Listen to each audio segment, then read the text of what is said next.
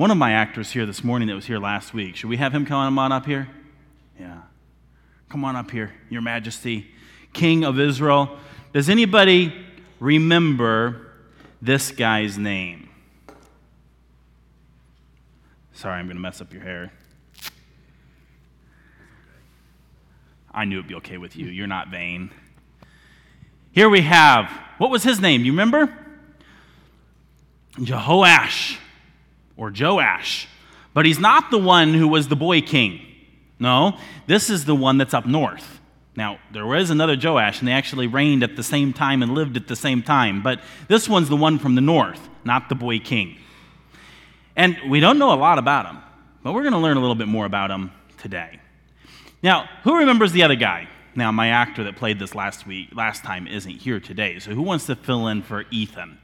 Who wants to fill in for Ethan? Anybody want to fill in for Ethan? Nobody wants to fill in for Ethan? Elijah, you want to fill in for Ethan? No? He knows what happens. Mr. Fleming, you want to fill in for Ethan? Now, last time we picked Ethan because Ethan was 24 years old.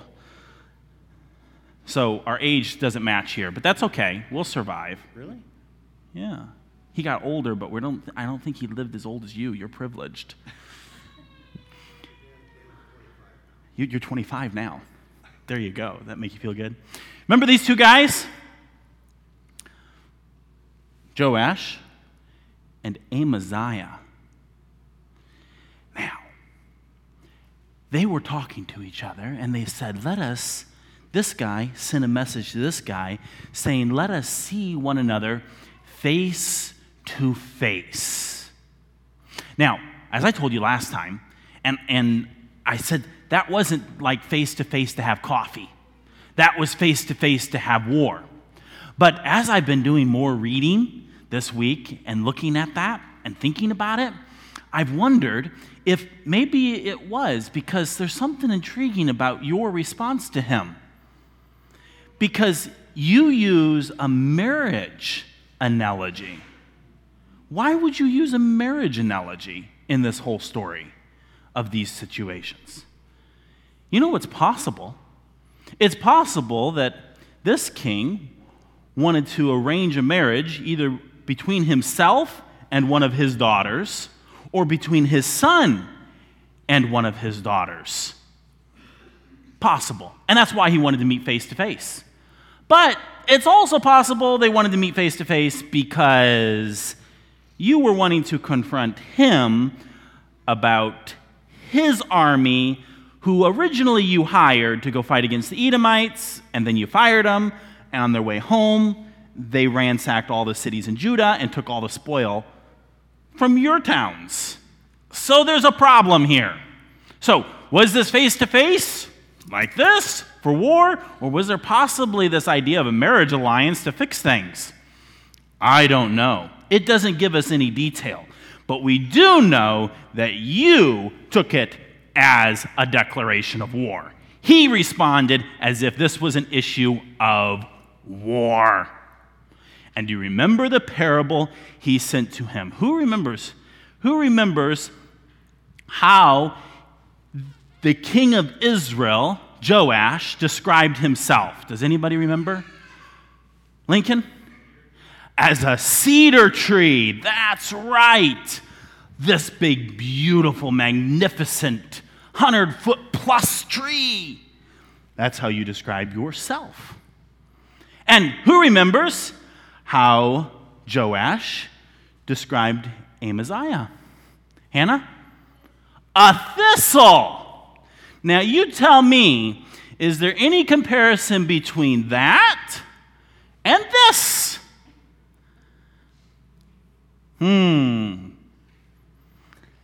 Were you insulted? Probably. Yeah. I think Amaziah was insulted. How many of you like thistles? Oh, Brianna likes thistles. Oh, Mrs. Smith likes thistles. Are you prickly people? Well, when you just see them like this and you don't have to pull them out of your garden, I like thistles too. In fact, I think the thistle I brought in last week, I got it from my parents' backyard or side yard. And, you know, they've let that whole area grow up and it's kind of become a prairie. And you know what? I think my parents could care less about the thistle over on the other side of the ditch. In fact, it might even look a little pretty. But boy, if this thing or its seeds get into my mom's flower garden, nope, she doesn't like the thistle. Thistles, by the way, are hard to get up too. They're hard to kill. They're hard to get out. And so here we got this thistle. A cedar tree and a thistle. Do you think that's a match made for marriage? Nope. And King Joash tells King Amaziah, you come up against me to fight. And I'm going to be like the cedar of Lebanon, where no matter what the wild beasts do, I'm going to be okay. But you, on the other hand, are going to be like the thistle in the field, where the wild beast comes roaring through and tramples it underfoot. Now, you remember last time we talked a lot about counsel, didn't we? Amaziah had received a lot of godly counsel in his lifetime. Prophets of God had come to him and warned him of things.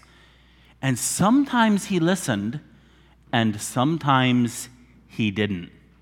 And now he is being given counsel by King Joash of Israel, saying, don't mess with me. You don't want to get trampled. Don't mess with me. Thistle. So, is Amaziah going to listen?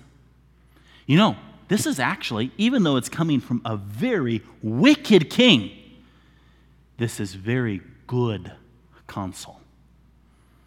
But will Amaziah listen? Well, if you look here in 2 Chronicles chapter 25 and verse 19, King Joash of Israel says to him, thou sayest, lo, thou hast smitten the Edomites, and thine heart lifteth thee up to boast. Abide now at home. Why shouldest thou meddle to thine hurt, that thou shouldest fall, even thou and Judah with thee? Verse 20. But Amaziah would not hear. He wouldn't listen to this counsel. And by the way, the reason I had you turn this morning to the record in 2 Chronicles instead of the record in 2 Kings is because over in 2 Kings, the record stops right there in verse 20. It's not in verse 20 over there, but it's verse 11, and it just stops and saying Amaziah would not hear. But in 2 Chronicles, the Holy Spirit inspired the recorder here of this record to include a little bit more information. Look with me at it here. It says in verse 20, but Amaziah would not hear, for it came of God. For it came of God that he might deliver them into the hand of their enemies, because they sought after the gods of Edom. You had a choice to listen or not to listen. You chose not to hear. Your own choice. And God's going to use your own choice to bring about judgment upon King Amaziah. And why is God going to judge King Amaziah? Does anybody remember? Or look there in verse 20. Why is God going to judge King Amaziah? Why is he going to judge him? What's it say?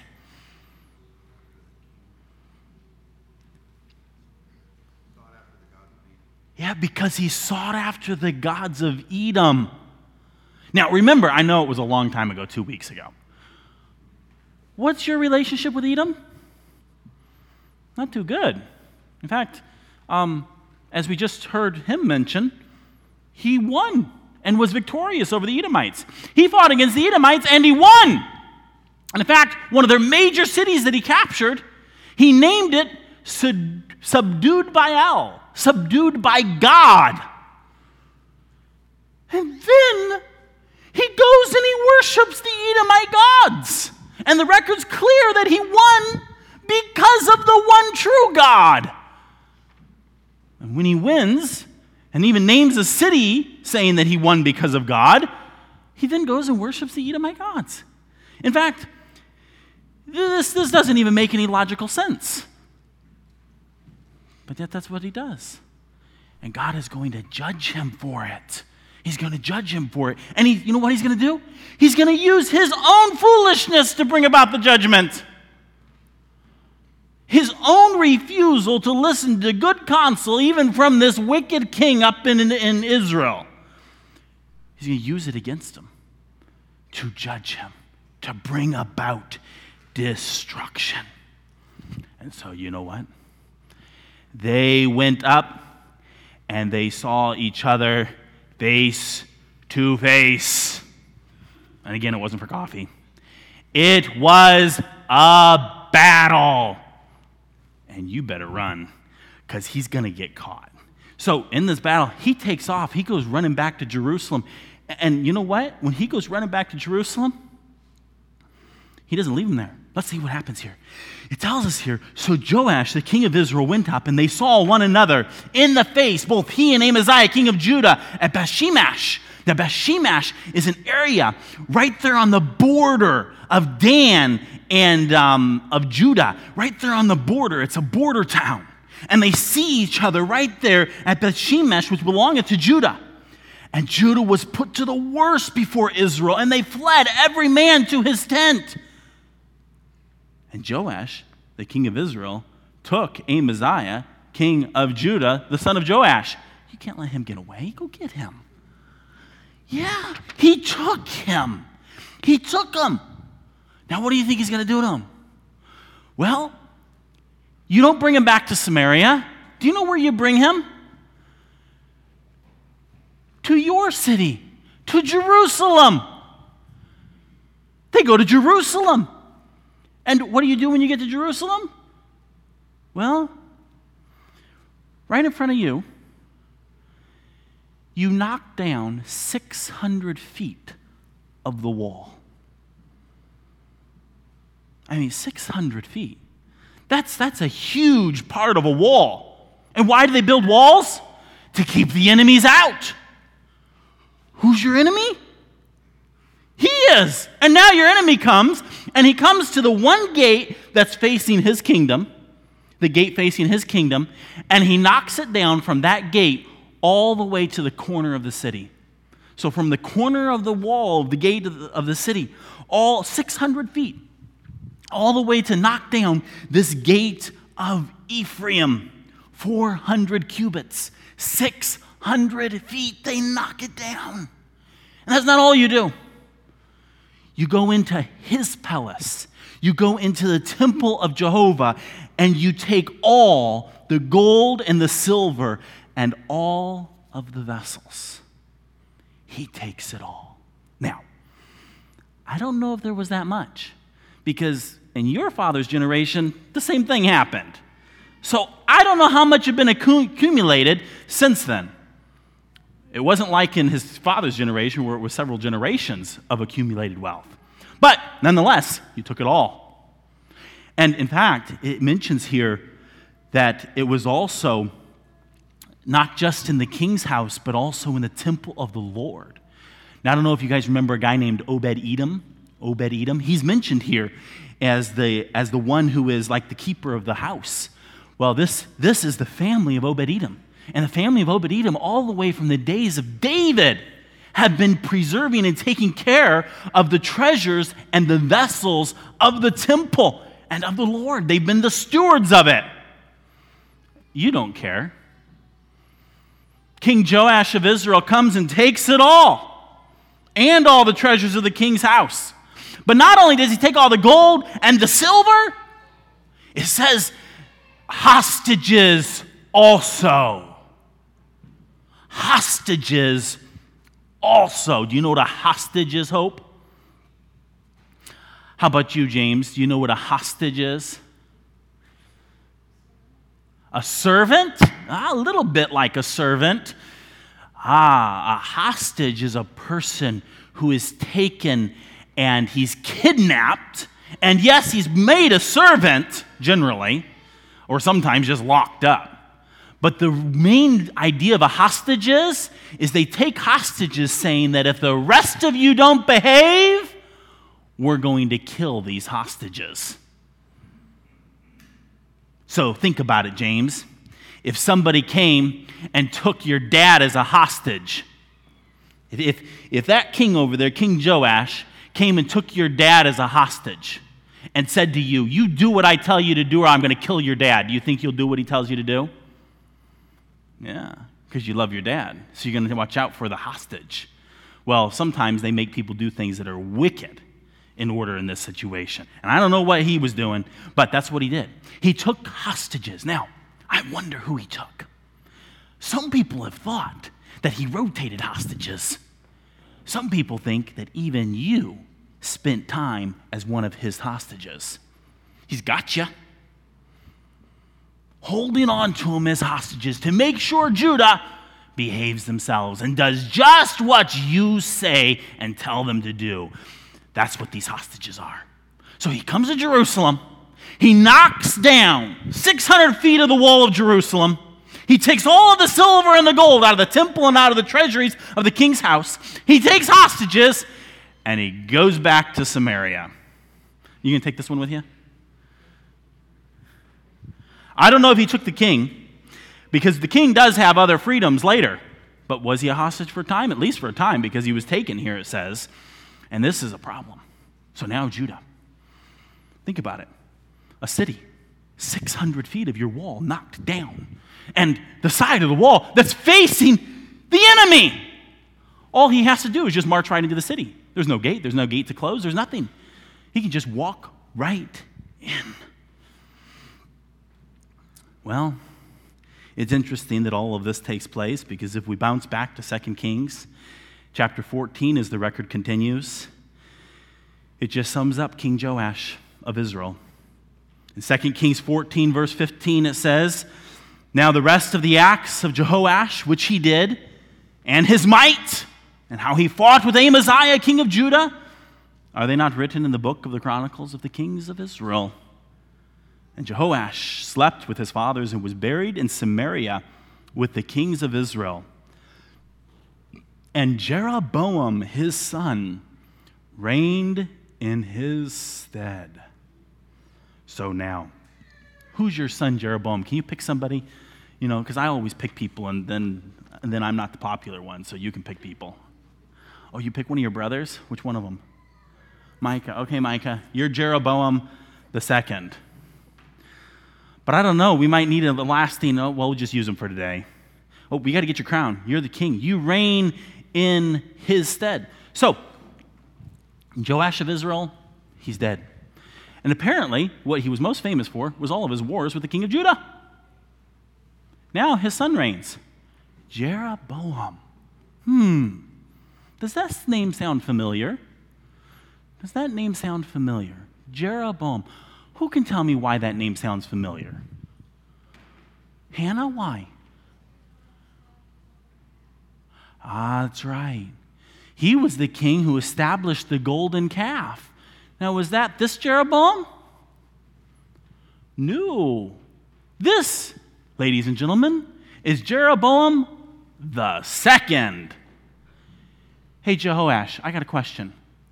Why did you name him Jeroboam? How many of you would name your kid Jeroboam?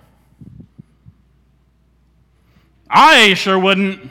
I haven't even looked up the meaning of the name because the first Jeroboam has got such a sour reputation, I wouldn't even look up his name to even consider the name Jeroboam.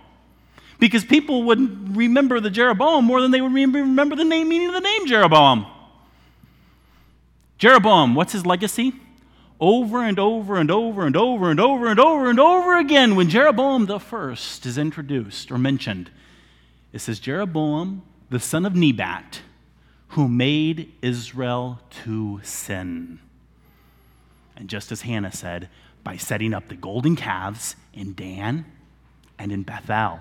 And we find out as the narrative continues that these golden calves spread to more cities than just those two. Now I come back to my question. Why did your dad name you Jeroboam? I have a little hint. Do you know what gods his father worshipped? The golden calves of Jeroboam the first. In fact, although it's not recorded, we later find out, as I just mentioned, that this cult of the golden calves spread to cities throughout the northern kingdom. And it's very likely because of your dad.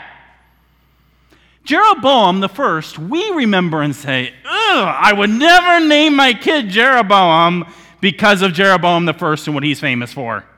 Meanwhile, Joash names you Jeroboam because he liked what the first guy did. What a legacy. Jeroboam the second. I'm going to give you a little bit of hint about this guy here. He becomes great. He becomes powerful. He is one of the few kings in the Old Testament where we find his name occurring repeatedly in archaeological records of other kingdoms. And the reason is because you became great and powerful and prosperous and wealthy. In fact, God even used him to bring about these things in the nation of Israel. Let's look here. Back in 2 Kings now. 2 Kings chapter 14. It tells us that in the 15th year of Amaziah. Now, Amaziah, you were 25 at the beginning of your reign, and now it's the 15th year of your reign. So now he's what? You're 40. That's a good age, right? Yeah. 40. Amaziah is 40 years old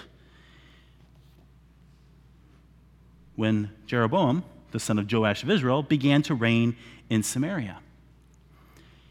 And you reigned 41 years. Long reign. One of the longest reigns. More than David, more than Solomon. 41 years he reigned. He reigned in Samaria. And look there, 2 Kings 14:24. It says, and he did that which was evil in the sight of the Lord. He departed not from all the sins of Jeroboam the son of Nebat, who made Israel to sin. Just like your dad, just like your namesake. His name is Jeroboam. And he did evil just like Jeroboam the first, in continuing in the same sins of Jeroboam the first, who made Israel to sin. But regardless of that, he was great in power. Look at verse 25. He restored the coasts of Israel from the entering of Hamath unto the sea of the plain, a vast region that had previously been conquered by Syria. You have recaptured, you have brought it back into the domain of Israel, your kingdom, as it originally was. That's pretty spectacular, isn't it? You guys don't care because you didn't live in those regions. You didn't get harassed by the Syrians. You didn't get enslaved by them. You didn't get tortured by them. It was terrible. Well, here's Mr. Hero, Jeroboam the second. He recaptures all of that now and brings it back into the kingdom. But did he do it of his own accord? Let's check out something here. It tells us that he restored the coast of Israel from the entering of Hamath unto the sea of the plain, according to the word of the Lord God of Israel, which he spake by the hand of his servant Jonah, the son of Amittai, the prophet, which was a Gathriphite. Oh, really? Do you guys know the prophet Jonah? How many of you know Jonah? Oh, all of you know Jonah. Did you know that Jonah was not only a prophet to Nineveh, but he was a prophet to Jeroboam? Now, this is interesting. What was his prophecy to Jeroboam? What was it? Jeroboam, you're going to restore the kingdom. You're going to regain these lands captured by Hazael and others and have been scourge of the land for generations. You're going to recapture it. You're going to restore them. Now do you maybe understand a little bit why it was so hard for the prophet Jonah when God says, go to Nineveh, those people who did all this trouble before to you. Go to Nineveh and tell them a message of hope. That there's judgment, but repent, and it will be averted. And Jonah didn't like that, did he? And we're going to learn more about Jonah a little bit later. But here is Jonah in the history of these kings. So if we were to look at our timeline here, you see Jeroboam the first up there, right? There at the beginning of this kingdom in the northern kingdom. His dynasty ended. So it's not like you're a descendant of him. And we've had all these different dynasties flow through. And you see Jeroboam the first here on this. Now if we zoom forward, you see here we've got Jeroboam the second. Here's Jeroboam the second. And you see Jonah right there? There's Jonah. Jonah the prophet fits right in here at the time of Jeroboam the second. In fact, he's the prophet who came to Jeroboam and said, you're going to restore these cities to Israel. And that is exactly what happened. He restored them. Now, why did God send Jonah to Jeroboam the second and prophesy this restoration? Well, you're all looking at me like you don't know. Well, that's okay. Let's read and find out. It says here in verse 26, 2 Kings 14:26, it says, for the Lord saw the affliction of Israel, that it was very bitter. For there was not any shut up, nor any left, nor any helper for Israel. And the Lord said not that he would blot out the name of Israel from under heaven, but he saved them by the hand of Jeroboam, the son of Joash. You see, the Lord saw their affliction. Now, I'm curious. I'm really curious. You did that which was evil in the sight of the Lord. Your father did that which was evil in the sight of the Lord. And if we go back on our time, well, every single one of those northern kings in Israel did that which was evil in the sight of the Lord. Why would God show you compassion? Why would God see the affliction of the nation and help them?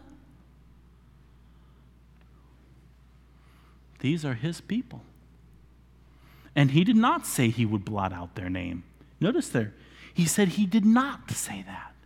It's interesting that it's put in that sense of the negative, because some people might try to say so, especially maybe some of those really religious, snobbery people down in Judah. There's a few of them down there, by the way. Yeah, God done with them up there. Done with them. But God didn't say that he would blot them out. Instead, he saved them. He saved them. And this salvation resulted in you building up a kingdom that was great and powerful and wealthy and wicked. Do you see there on the timeline another prophet? A little bit further on, Amos. We don't have time this morning to learn about Amos. But when we do, we learn some information from Amos about your kingdom. Because here at the beginning, you were scattered. You were weak. There was just nothing. Nothing. There was no one to help you. There was nothing. And then you with the help of God, regain all this region, and you build up in wealth and in prosperity and also in wickedness. Just to give you a glimpse, I asked myself, why didn't the Lord blot them out?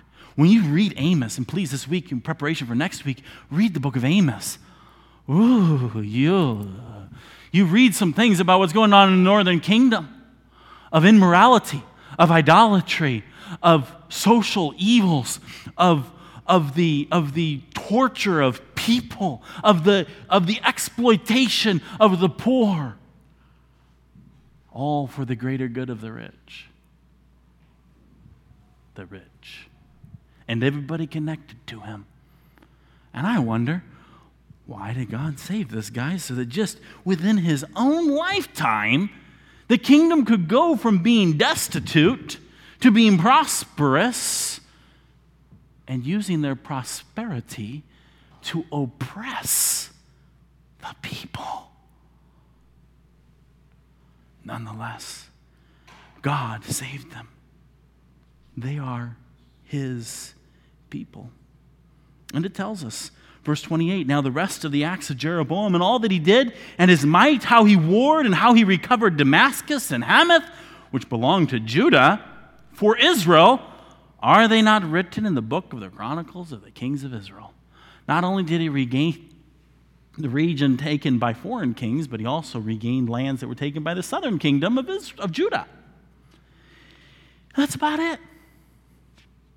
That's about all that's recorded here in 2 Kings. This is why Amos is so important.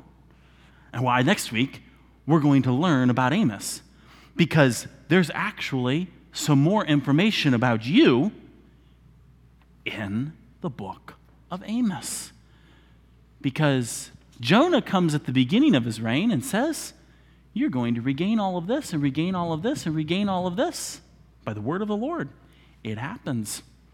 You then use all of that wealth and influence and power and prestige to do wickedly and to allow others to do wickedly.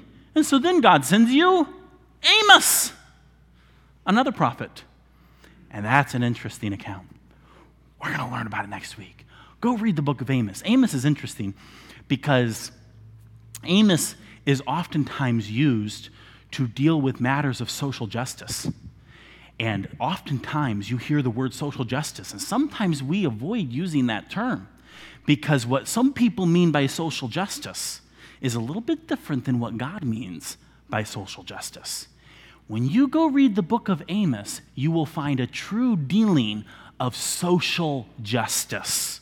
And what's really intriguing about social justice in Amos is that even in modern times, people will quote Amos to justify some of their causes, and some of the causes that they use Amos to justify are actually wicked. And if they actually read all of Amos and understood Amos in its full context, they would find out that Amos didn't come just to talk about not oppressing poor people, but about what was going on in the hearts of these people that was driving them to oppress the poor people.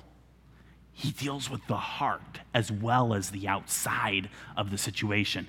It's a very fascinating book, so I beg you, read ahead the book of Amos. The book of Amos is just 9 chapters, and we're going to look at it next week and see some important things about it as it relates to this guy. But he dies. He doesn't die for some time, but the time comes where he dies. There's nothing more really given about him. For it says that Jeroboam slept with his fathers, even the kings of Israel, and Zechariah his son reigned in his stead. Now, I want you to see something up on this timeline that's interesting, that shifts here. Do you notice how the northern kingdom there, Israel, kind of gets multicolored, like it looks like it's broken, doesn't it? It's just kind of, that's because it is broken. There are some weird things that take place here at the death of Jeroboam II. When this kingdom is delivered by the Lord and is brought to its greatest prosperity ever, its greatest prosperity. I mean, in some regards, it is parallel to the southern kingdom's prosperity, wealth, and influence in the days of Solomon. Amos is the first prophet that comes along, and he warns them. And they don't listen to him. And do you see in this timeline the disaster that Amos warns them about come about, resulting in just one generation with the northern kingdom being carried away captive by Assyria. Kingdom had built up to its greatest prominence ever under Jeroboam II to tank into being scattered across the world in 722 BC. Scattered. Well, we've learned now about King Joash up in the north, and he died, and his son Jeroboam II, and how he died. But whatever happened to Amaziah? I mean, whatever happened to Amaziah? If we look here, well, yeah, Jeroboam outlived Amaziah. But remember, it was Joash who had captured Amaziah. But Amaziah outlives Joash. Do you see that? So whatever ended up happening to Amaziah? Remember, this is Amaziah. You want to stand up? Everybody remember, this was the king Amaziah? The thistle king. He's the thistle king. Amaziah, whatever happened to Amaziah? Well, back in 2 Chronicles chapter 25, it tells us that Amaziah, the son of Joash, king of Judah, lived after the death of Joash, the son of Jehoahaz, king of Israel, 15 years. Now the rest of the acts of Amaziah, first and last, behold, are they not written in the book of the kings of Judah and Israel? And here again is why I have you in 2 Chronicles. If you're looking in your harmony and you compare it to 2 Kings, this little piece of commentary isn't there in 2 Kings. The commentary is this. Now, after the time that Amaziah did turn away from following the Lord, that record is only given to us in 2 Chronicles. Can I take a moment here to explain something on a level of apologetics? On a level of apologetics? You know what apologetics is? Apologetics is to give in a defense or to give an answer for the Bible. Some people look at this and they compare 2 Kings and 2 Chronicles. And did you know that in 2 Chronicles, many times there's more information given in 2 Chronicles about the spiritual condition in 2 Chronicles than is given in the Kings.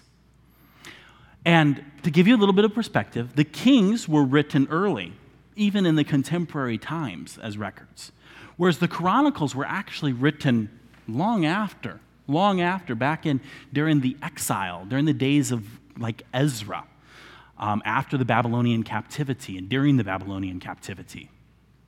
And so people look at this and they say, these are those extra religiously zealous Jews putting their own perspective onto the historical account to teach morals.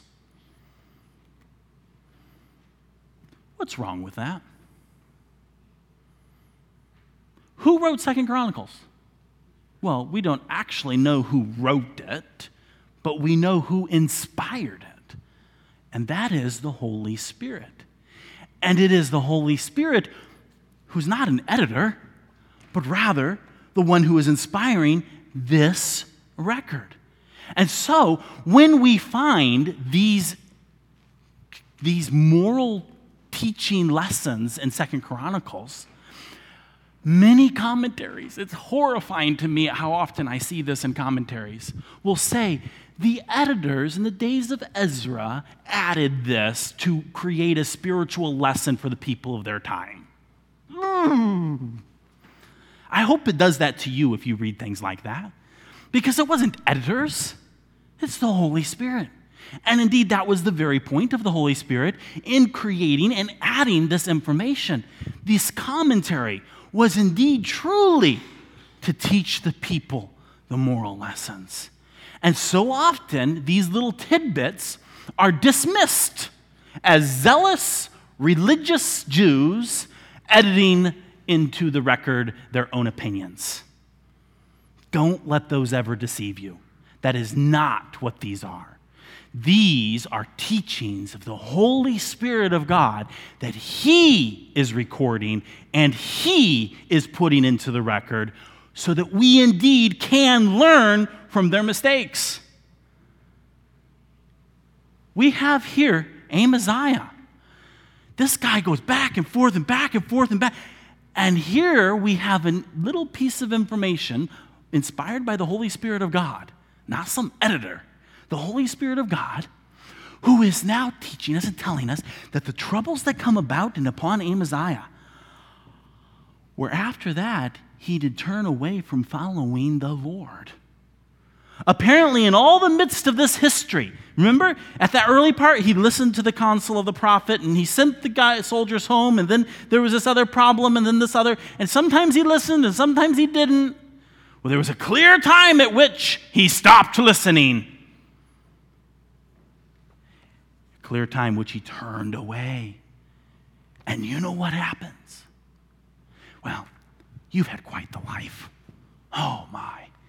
He's got captured by the king of Israel, and he's escaped, and he's outlived him by, 14 years, 15 years.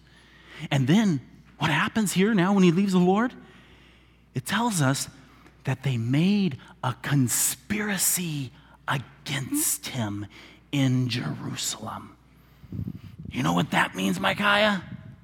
They made a conspiracy against him. That means a group of people got together and started making plans to kill him. And apparently this conspiracy was so strong that the king had to flee his own city, the city he was the king of, to save his own life. He fled. He ran away. He fled to Lachish. But you know what? This conspiracy was strong. This conspiracy was powerful. Because you know what they did? They sent to Lachish after him and slew him there. Amaziah got assassinated. They took his body and they brought him upon horses and buried him with his fathers in the city of Judah. King says the city of David, Jerusalem. And then all the people took Uzziah, also named Azariah, who was 16 years old, and made him king in the room of his father, Amaziah. Who here is 16 years old? We have anybody here that's 16 years old? We have one that's 16, right? Jared is 16. Jared is 16. Think about that. How many of y'all would like to have Jared as your king? Hey, your little brother does. Your little brother wants you as king. Nobody else raised their hand. Uzziah, Azariah, now becomes king. And he's got a fascinating, interesting life. But let's recap and reset all this. We've seen these kings. We've seen them. They've had prophets come into their lives. They've had the word of the Lord spoken to them. And sometimes they've listened, and sometimes they haven't. And here in the case of Amaziah, here, sometimes he listened, sometimes he didn't, sometimes he listened, sometimes he didn't. And in the end, he's done serving, he's done following the Lord. And it's about that time that he gets himself assassinated. Now I wonder, coming back to Amaziah, what do we do with counsel? When we are given truth and told truth, do we obey and listen? Or do we not hear? Refuse to hear? Let's listen to good and wise counsel. Just as had been written by the King of Solomon. It tells us in Proverbs, chapter 1, verse 5, that a wise man will hear and will increase learning, and a man of understanding shall attain unto wise counsels. Let's listen to wise counsel and obey it. And then let's also remember God's loving kindness. Even in the midst of wickedness, how God still shows kindness. It amazes me that in all of this, and the wickedness we read about with Jeroboam II, that God would deliver them, knowing that they would go do exactly what they did. Let us not frustrate God's grace. Let us not continue in sin that grace may abound. God forbid. Let us see God's grace, and let us rest in God's grace, and let us walk in His grace, in His Spirit, for His glory. Lord Jesus, we thank you for your love for us, for the grace that you pour out upon us. Lord Jesus, we give thanks that you died on the cross for us, that you rose again, and that you live, filling us with your Spirit, enabling us to walk in your Spirit and in your grace. May we walk humbly with you. May we follow you. May we learn and take heed from the bad example of King Amaziah and some of these other kings, but instead trust you and trust you wholly and fully. Lord, we give ourselves to you now, we pray in Christ's name. Amen.